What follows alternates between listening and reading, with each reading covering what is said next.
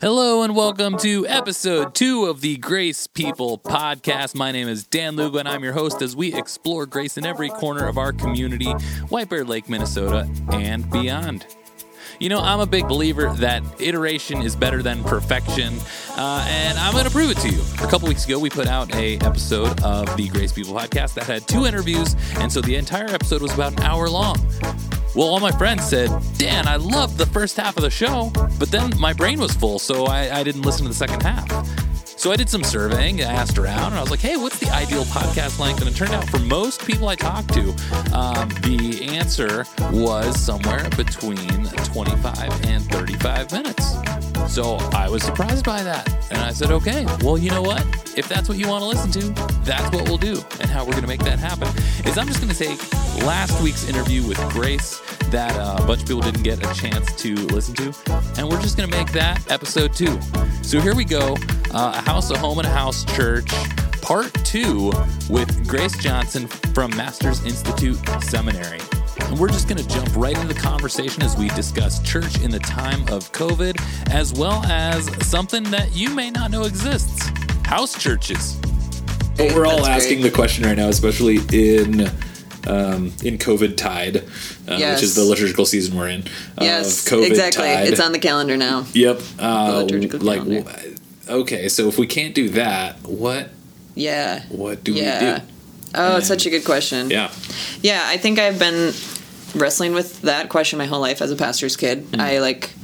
We were part of many different churches. My dad, who is the pastor of my 2 parents, really, I think, had a lot of interesting ideas with about church, and I think always thought differently in some ways, and had house churches throughout our different experiences. Most recently, he is now currently also still leading a house church. And he's tried to structure it in a little bit different ways, whereas a lot of house churches, just because it's a house church, doesn't mean that it's necessarily that different than a Sunday morning gathering. It might have the exact same structure, or cadence or liturgy of like, we all come in, we say hi.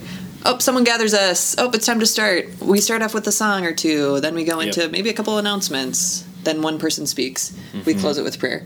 And that's kind of maybe have communion. Yeah, communion. Which would be like the traditional, the fourfold liturgy that gather.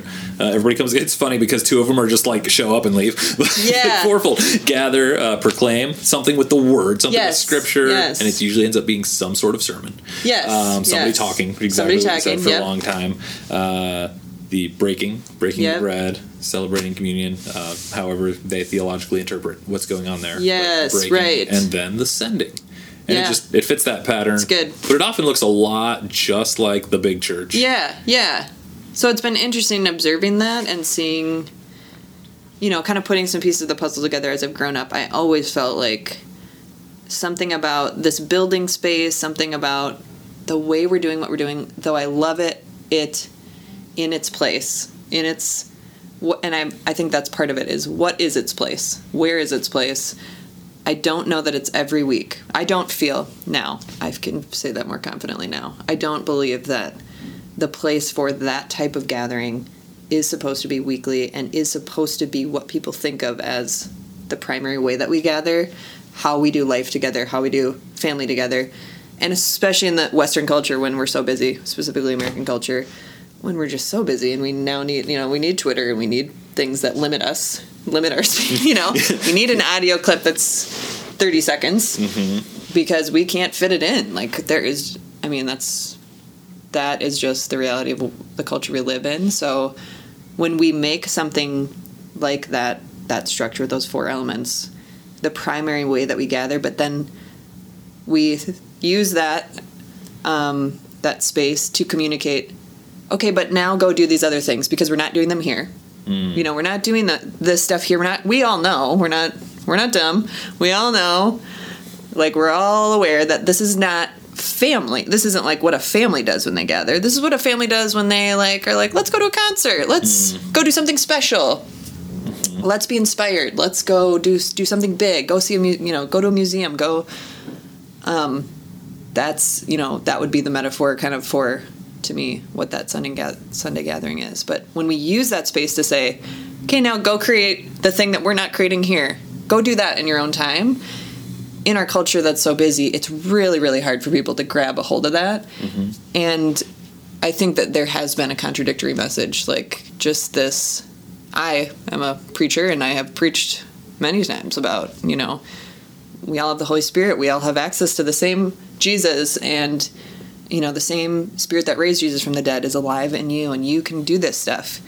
But when I never get out of the way to really believe that somebody else, show them that I believe that somebody else can do this stuff, I just tell them to do it, but I don't move out of the way and be like, do it, I think it's a contradictory message. And even just the missional movements that have been happening for a long time now. There's been a huge variety for many years, a few decades now, of different things, very progressive things, I would say. People canceling Sunday services, which is unusual. Maybe there's people out there that don't even know that's something that people have been trying. They use the word some people use the word cancel, but what they really mean is don't just call this church. Don't just call this gathering church when it's in the building. Also call the gathering of you and your neighbor's church on a Sunday when you are adding meaning to it and you're having some intentionality.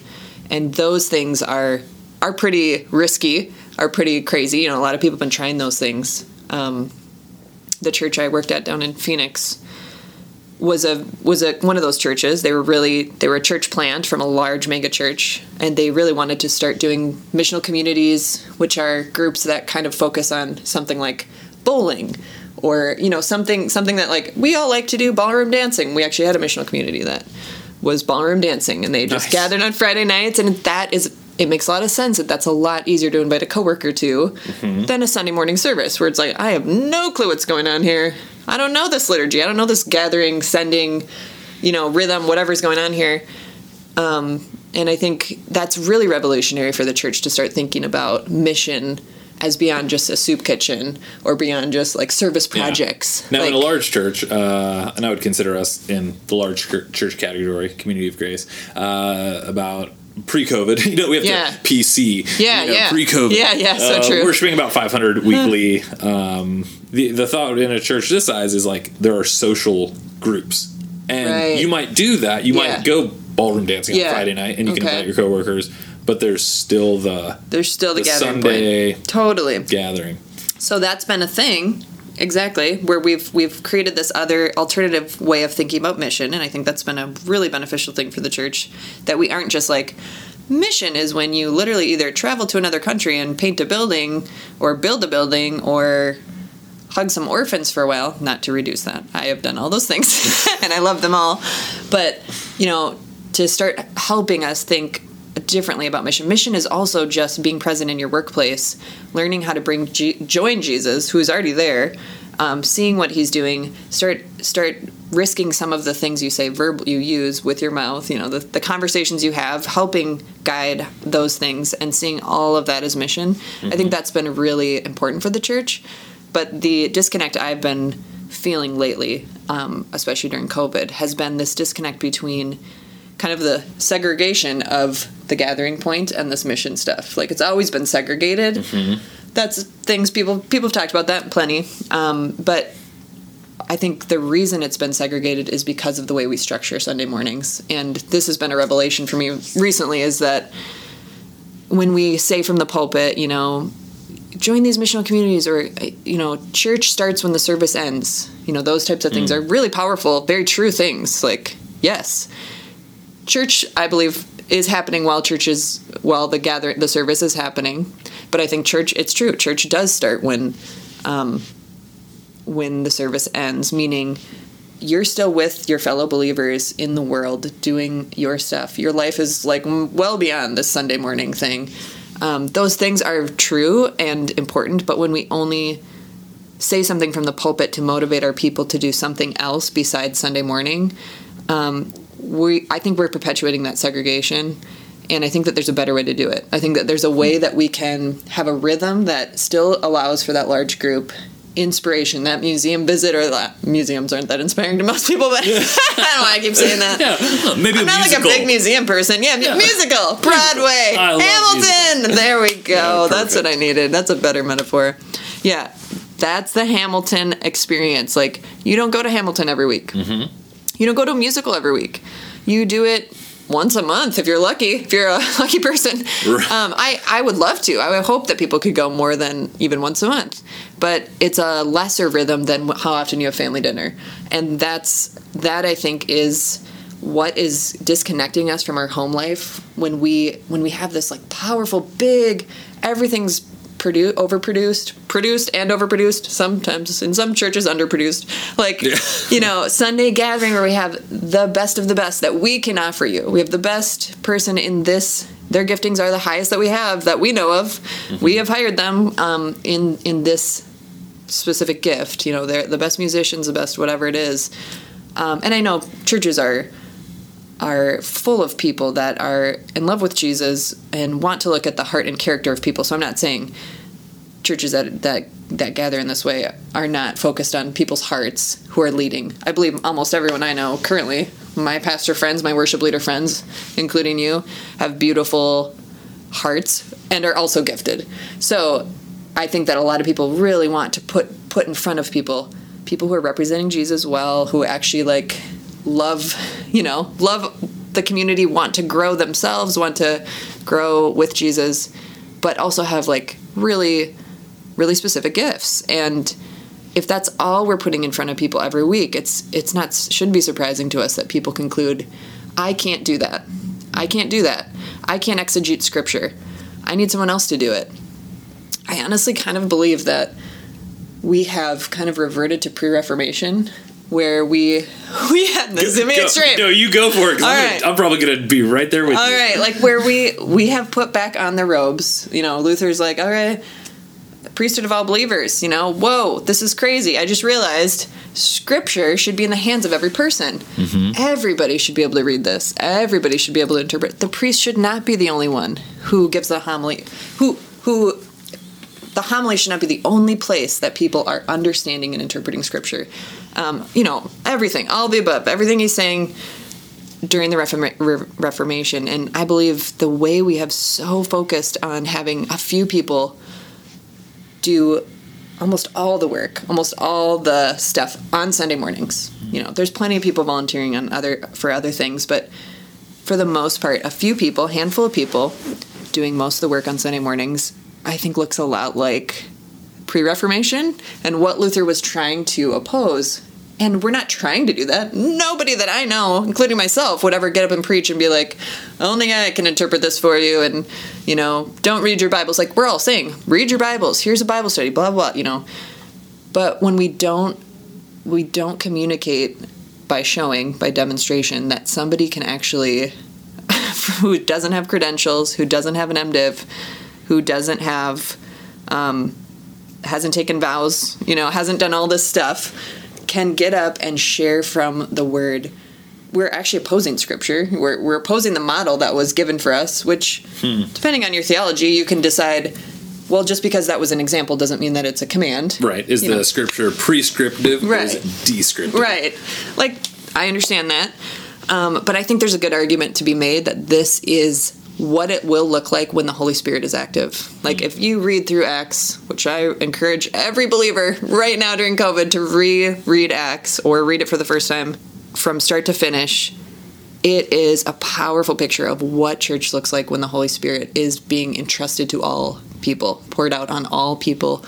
Everything is shared, nothing is mine, everything is each other's, and if you don't have a sermon on a Sunday morning, it's really not church. You don't have service. Yeah, it's a worship service. Oh, I went to a worship service on a Sunday night at a church. It was an hour-long worship. How is that not church? You're literally worshiping God the entire time. From start to finish, your attention is up here on God. While you're listening to a sermon, it may or may not be. You're sitting here just like, well, I don't know what you're thinking. I have no idea, And that, I would think that comes out of just the evangelical movement.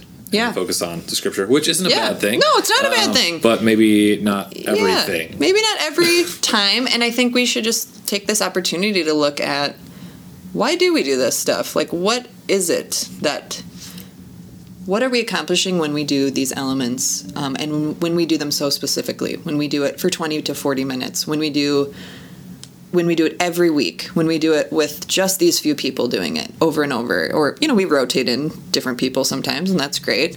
But 90% of your congregation is not being used up front, obviously. That's true. That's the reality.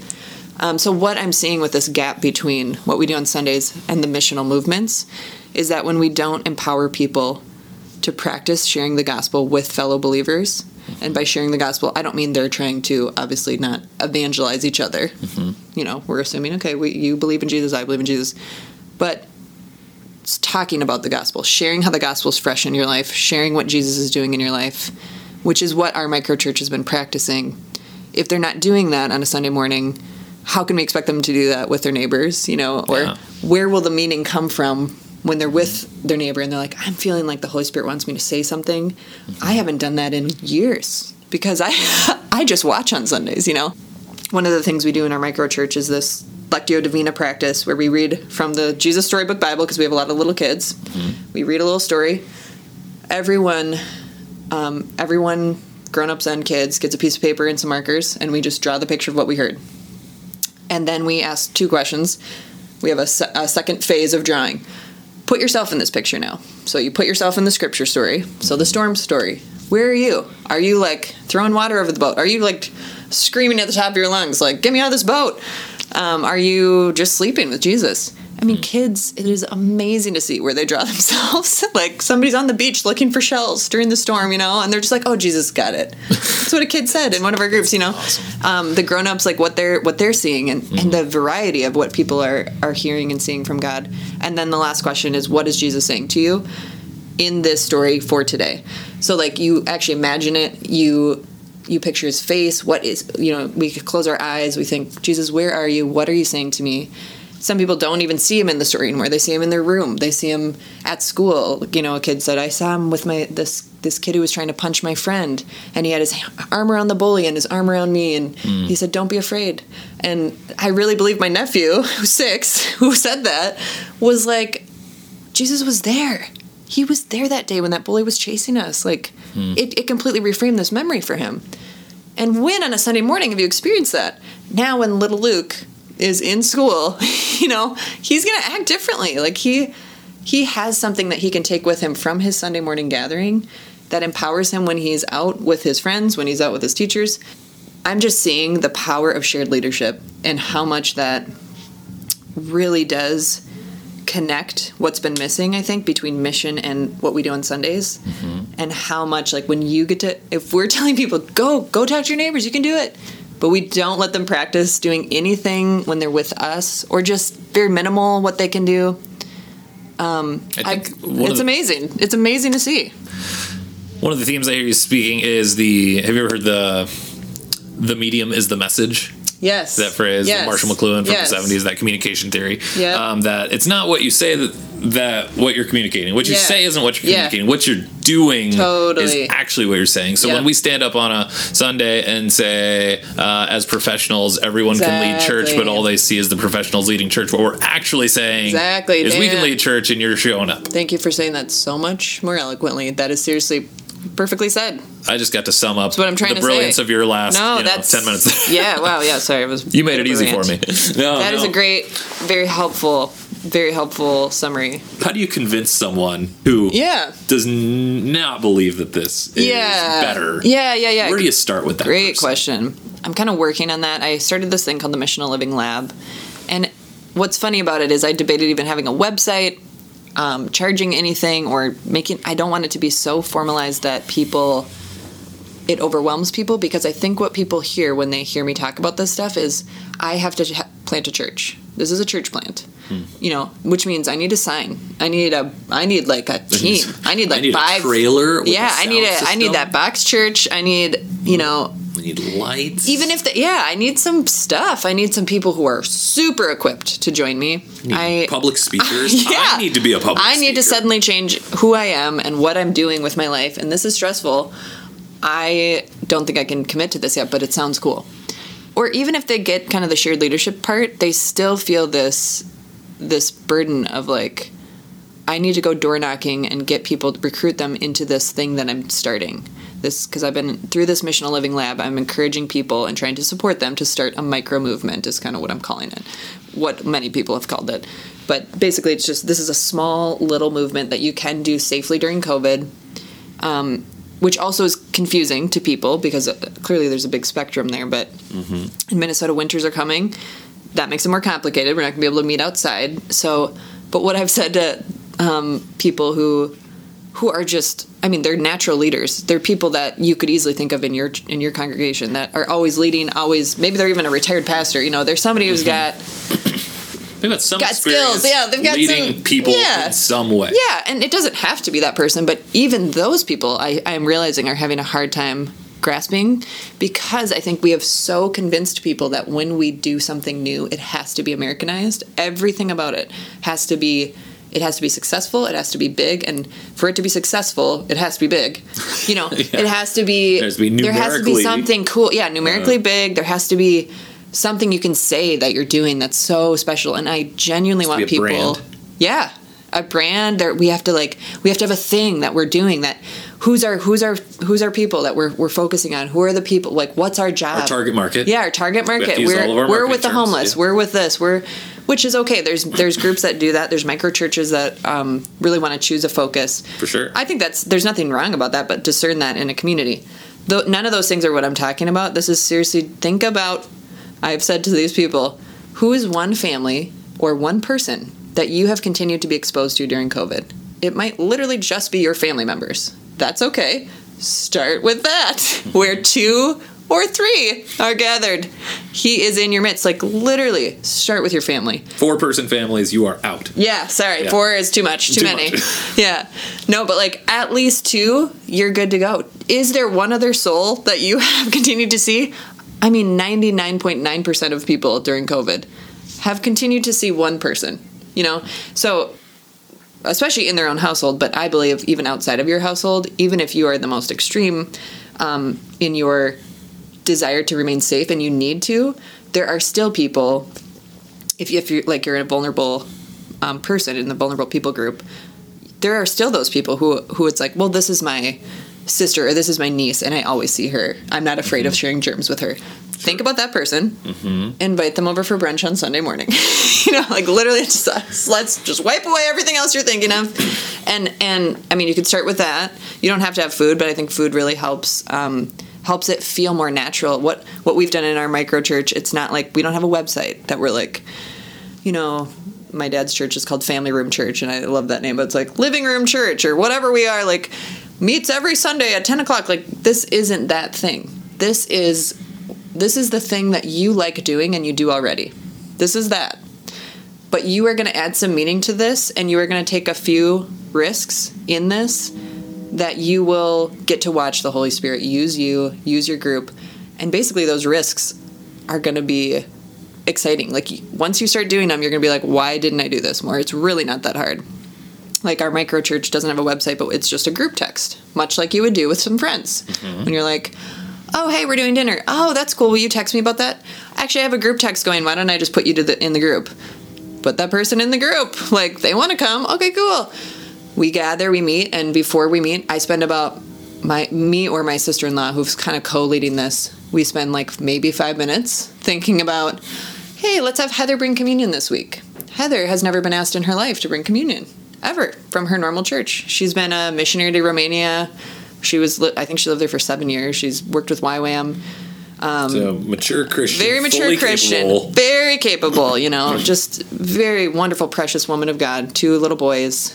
Her husband is Romanian. She shared this beautiful baked bread she had made during COVID.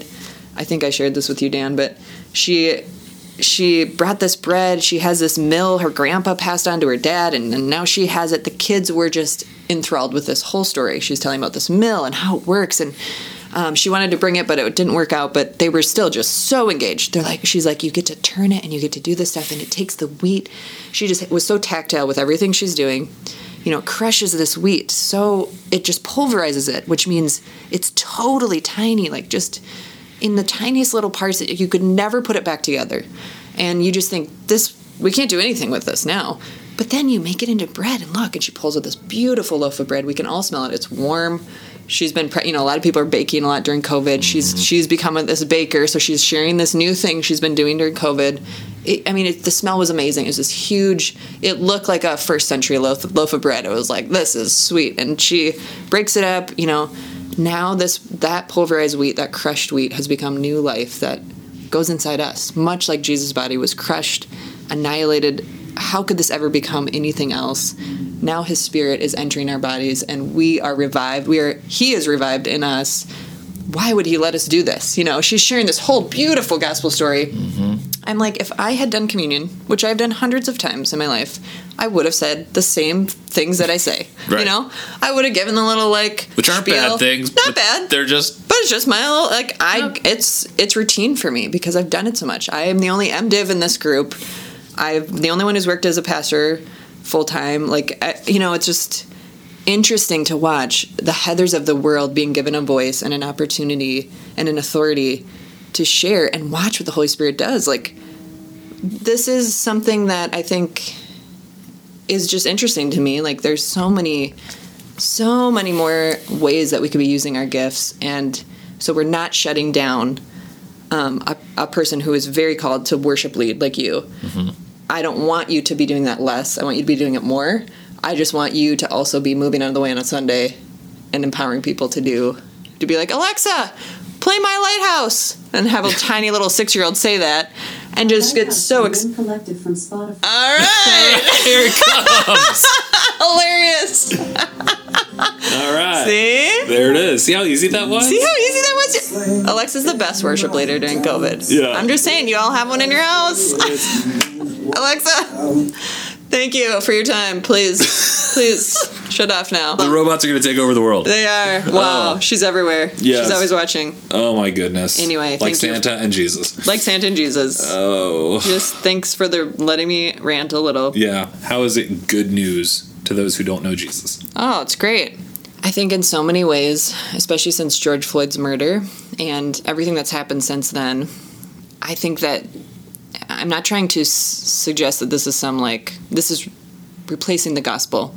I just really believe that shared leadership is such a vital missing part of the family of believers. And when we put almost all our eggs in the basket of a couple people leading us on Sundays, it's no wonder we have segregated churches. When the pastor's white and, they sometimes get maybe a black speaker, they sometimes get, somebody from the congregation who's a person of color who wants to share something, that's great, but the pastor's white. So, and that's it. That's the pastor. When they leave, that's why we have such a big process calling a new pastor. We have created this system that makes us need that. And I think when we share it a little more, the gospel has the opportunity to grow in a way that it never has in the traditional structure of church. And I have black neighbors behind me. I have Hmong neighbors, Vietnamese neighbors, and my black neighbors behind me, he has his grandbabies with him a lot, and his little girls. I want them to come on a Sunday morning and just join us, and I think it's actually oddly more natural than you would think, than just sitting through all these components and you have to